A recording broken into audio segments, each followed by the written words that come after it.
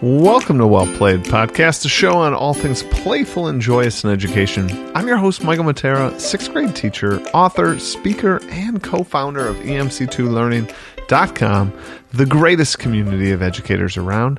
Let's dive right into today's episode titled Classroom Investment. And this one's a little bit different than kind of talking about pure engagement, kind of straightforward engagement. This one is kind of looking a little more at your classroom like you're an independent contractor a little bit. This is a story I kind of wanted to share from my early years in teaching and something I've kind of kept up a little less formulaic in the later years of my career, but definitely early on something I did, and I think it's made the world of difference. And so I wanted to share it. But it still fits on the topic of well played because the whole idea here is all things playful and joyous in education. This philosophy, this idea has definitely helped me throughout the year, or throughout the years. And the idea is pretty simple, is we are teaching, right? And it's awesome that some of us are at schools that give us sort of support and lots of resources, and some are not at those schools. And I want to definitely put out there as a qualifier here, I wish the world gave infinite sums of money and support to schools. It doesn't, right? And I don't want anyone to feel like I'm saying you have to do these things to be a good teacher. I'm just sharing a way in which I was able to make my classroom something different, maybe something a little special. But it did come at a cost from my own pocket. And that's kind of the point of this particular episode. So if that's something that's not an interest to you, totally get it, totally understand, catch us in the next episode. But if it is something you kind of want to explore and think through, I'm going to tell you kind of the whys and what I saw by doing it and kind of how I was able to do it in, I think, a manageable way over the years. So I guess let's dive right into that. The story here of my starting classroom. So a long time ago, I was in a relationship, getting married, when we're trying to set our budgets. I was just starting my first teaching job. Well, I had already started my teaching job before we got married. And with that early salary, paying off debts and all these other things, I figured I could, if I was mindful about it, save about $100 a month that I could put towards the classroom. And so like any other investment strategy, if you do what they call pay yourself first, and what that basically means is pay your goals first, really. It doesn't mean pay you to go have fun, on Friday first. It means pay your goals first, really. And so in a typical investment strategy would be do your 401k, do your Roth IRA, those kind of things first, and then look at the money you have left to set your house budget and these other things. And so I kind of treated it like that. I sort of earmarked $100 a month right away towards that. So when I saw my finished total of what I had left, that was after investments, after this investment in my classroom. And then that's what I built a budget around. So even in the early years of no monies, I still kind of said, I'm going to do this $100 a month. And even when I got married, I remember having a conversation with my ex-wife about this being really important to me. So as we looked to our budget, I shared with her that this is meaningful, but it's also manageable, right? This $100 a month, if we build it in right away. So we did. And what came from that was a different mindset to my classroom, and I liked it. So I want to speak to that a little bit. This idea of now all of a sudden my classroom has a budget that I don't have to check with my principal. I don't have to hope that the paperwork passes through. I don't have to wait for the paperwork to process and be like, oh, maybe second semester I'll be able to use this thing that I'd really like to use right now because I think it's a good idea. So that right away shifts because now all of a sudden you are in control. You are empowered to make a difference in your classroom in kind of a different way because you are the manager of those funds. Now the moment you start to think about this $100 a month, you also start to shift what you want to spend money on, which was interesting. I didn't see this coming, but all of a sudden, you shift away from the disposables into the reusables, right? You shift away from giving out candy or a pizza party or something like that, because that's gone. That's just money down the drain. Sure, there's a fun moment, but like if I could buy things that would produce fun moments over time, that's better. So then I start to think about my investment a little bit. What are these long-standing things I could put money into? But a lot of those took more than $100. So then it was kind of cool. You start to see your career different. This was a shift that I didn't think about at all when I started this. But now you start thinking, okay, if I'm going to do $100 a month and I plan to teach forever, well, then it's kind of worth it. Like, what investments could I save up for this year, right? 12 months, that's $1,200. What investments could I save up for to buy? That might be big. It might be like, oof, that is an $800 buy. But like, yeah, but this is just 1 year of my teaching life. And it has been so awesome because the things you can kind of acquire. So we're going to talk a little bit about that, but what's the benefits of buying things for your classroom? I want to hit that first before we get to some of the things I bought. So as you start to think about these, money over time really stacks up, and you could purchase some kind of big, cool things. So one thing I do is one of the benefits is it's yours straight away.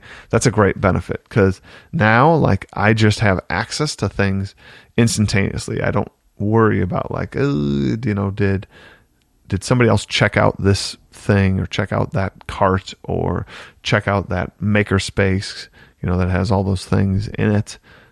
I know that I have the access to this. That's nice. Another thing too that I didn't see coming was the second benefit is that students see this investment, right? I definitely tell them. I don't like make it burdensome. I don't try to say like, whoa, this is so expensive and I bought it. But I definitely like try to point at like, hey guys, like these are some tools I bought last year. I'm excited to use with you. Like, and that little weave into the conversation. Students all of a sudden interpret that investment as, again, a level of care. And again, I want to put a qualifier. I'm not saying to be a good teacher, you have to do these things. It was just a nice side benefit I didn't even think about, that the students sort of recognize like, whoa, Mr. Matera's all in on his classroom. So I want to be all in on his classroom. That I have seen bore out in my classroom, and one that I think others who have done this might speak to as well. The other thing that it allows you to do is have something unique about your classroom, because some of the things you purchase might be things that you wouldn't get the district to approve, right? Or again, like it would just, the justification of it would be too hard, too high, too long, unless you have a great, principal that kind of can back some of that. But again, many of us do not have that sort of experience. So this idea of seeing your classroom as this unique space now, and you have a budget that you could save up for. Again, it might be more than $100, but you could kind of save up for and purchase. And that kind of leads me to this last bit. I want to tell you some of the things I bought, and we're not going to belabor the point of what they are, but just kind of some ideas that transform my class. I bought these Kopla blocks. Kopla blocks is one of my favorite purchases I made. That's why I'm leading with it. They are, think Jenga blocks. They're a little thinner, but they're the same size, laser cut, looks good. And they're like Jenga, that they don't click together, not like Legos. And I bought these sets that came in these like wood boxes that look kind of cool. I think they were $100 a box. And I knew I was going to want it for my gamified class as like a build challenge. And when I do build challenges, I like them to be as equal as possible. And these sets, I want to say, have 280 blocks in them. And I just knew right away, I'm going to want a block, like a set per group. Normally I have 4 groups in my class, but sometimes I have 5. So like, oof, that was going to be $500. That's a lot of money. But I got to tell you, I bought those Kopla blocks maybe 10 years ago. And like, you know what they're doing? The same thing they were doing back then. They work. They don't break. I don't let kids color on them or tape on them or anything like that. So they're the same for the most part quality that they were the day I bought them. And these 5 sets, which was $500, I've been using them for 10 years and no sign of wear, no sign of tear, no loss. I'm going to use them again for the next 10 and then the last 10 of my teaching career. So while that was $500, it has now made something in my class that's also really unique. Most teachers don't have $500 worth of copy blocks in their classroom. They can't do these copy block challenges and these kind of things. So what a sweet investment in my classroom. That is mine. That's in my control. If I end up leaving this class or this school, these are mine. I get to take them with. So when I'm in an interview and I get to speak of how my class is a little different, I can speak to this and it won't have to be well, that was a district initiative or a district thing that if you hire me, I'm going to instantly turn around and ask for $1,000 of stuff I want to buy. Those have been an awesome resource that make kids think creatively and a little different about the content. Absolutely love it. Next one, which is also an expensive investment and one that can kind of go endless, is Legos. I've bought some Lego sets over the years, and again, try to always be equals, which means I'm going to be buying them in sets of 5. My favorite place to buy them definitely is around the Christmas holiday season. Usually Costco sells these ones that are they're in the yellow package, and they're just kind of the generic block sets. And Costco has some big one, a 1,000-piece set or something for $40 or $50 or $60. I don't know.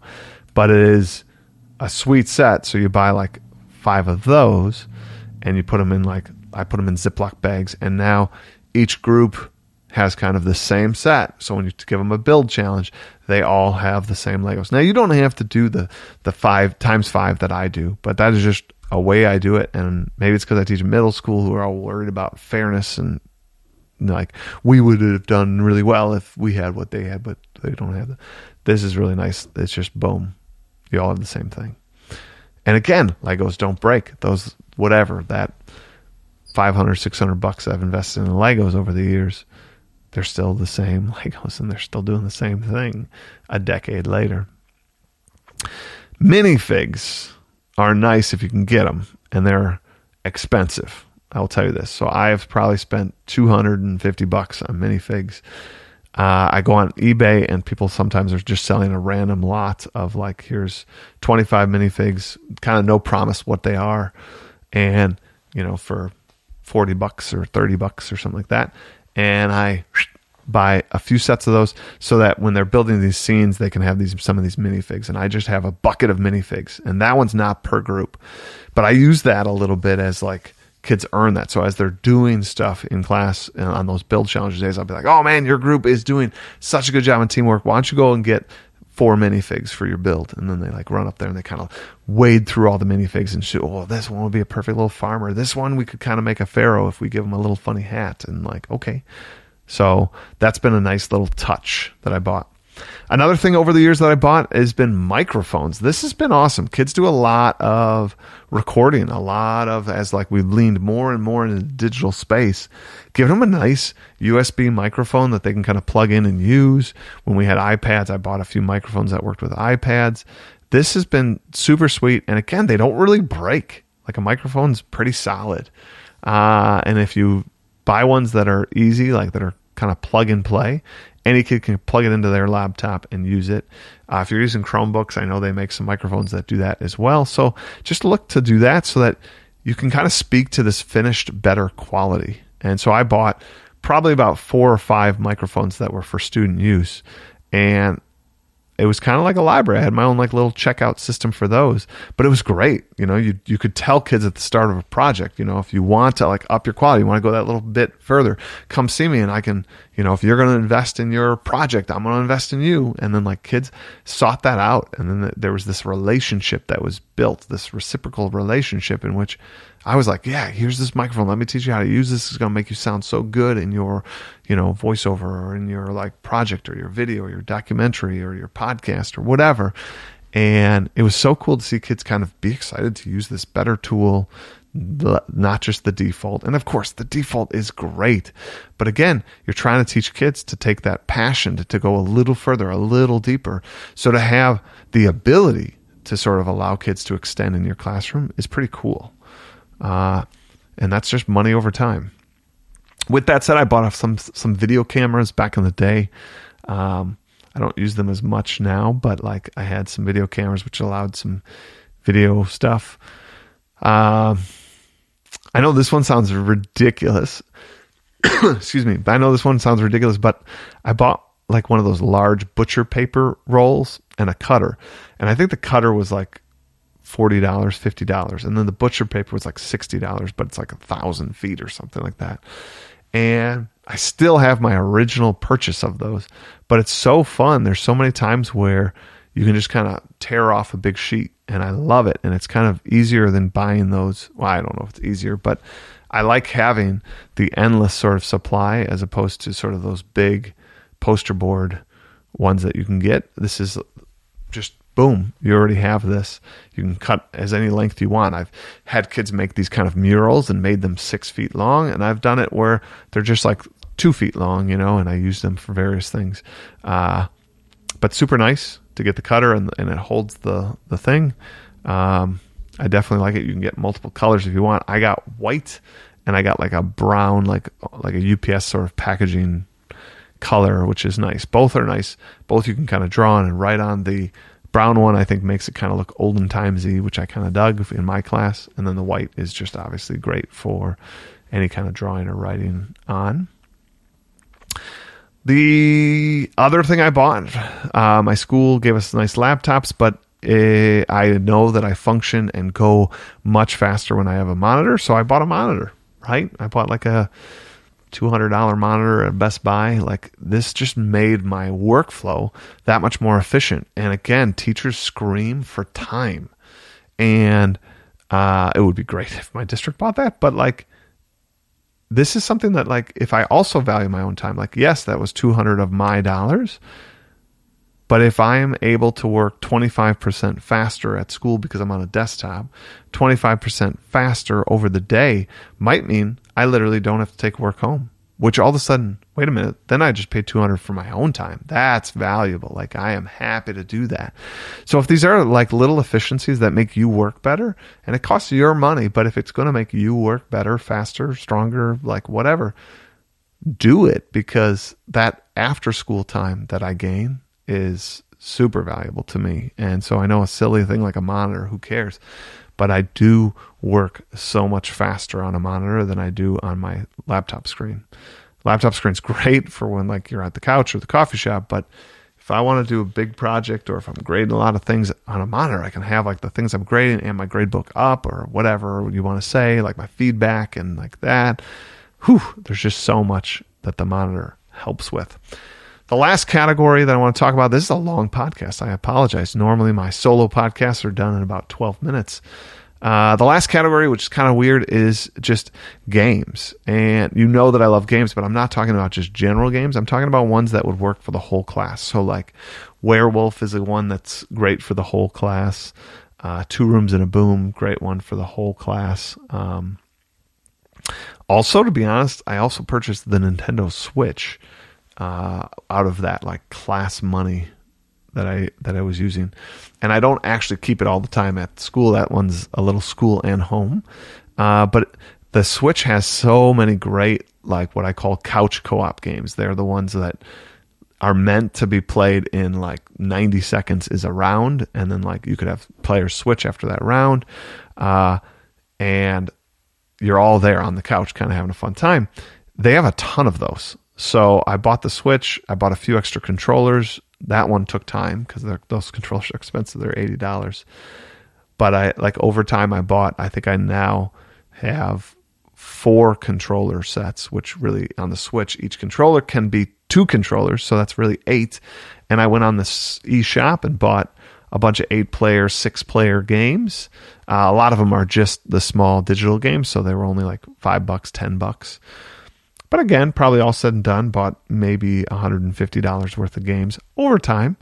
But now I have the Switch that like can be a fun thing in the morning, advising when you're like waiting for school to start, but kids are there, or a fun little recess game surprise. And with it being that 90 seconds in Switch, I just have kids pair up, and then all of a sudden, like if you're playing an 8-player game paired up, that's 16 kids that can kind of play, and they're only out for 90 seconds. They're standing behind their partner, and they're like, yeah, sweet. And then they just hand the controller back, and they play the next round as that player. Works really well. It's super fun. Lots of kids involved. And again, that unique factor. Like, not many classes have a Nintendo Switch in their classroom. I don't use it necessarily for class material, but for relationship building. And we all know in this world, in this time, in this age, that is super important. All right, everybody. This is a different topic, but one, like I said, that has been definitely transformative to my classroom over the years. It has been an honor that if you made it this far, to have you journey with me. I hope that you guys check out emc2learning.com. Plenty of great things there. That'd be a great investment to make year over year. Just kind of put that as a sunk cost, and there's going to be just wonderful things you can use in your classroom year after year. I love it, and we would love to have you there. Also, we have the Hive Summit getting started here, so definitely sign up to be part of the Hive Summit. You can go to hivesummit.org for that. All right, everybody. I hope you have a great day. I hope you play on.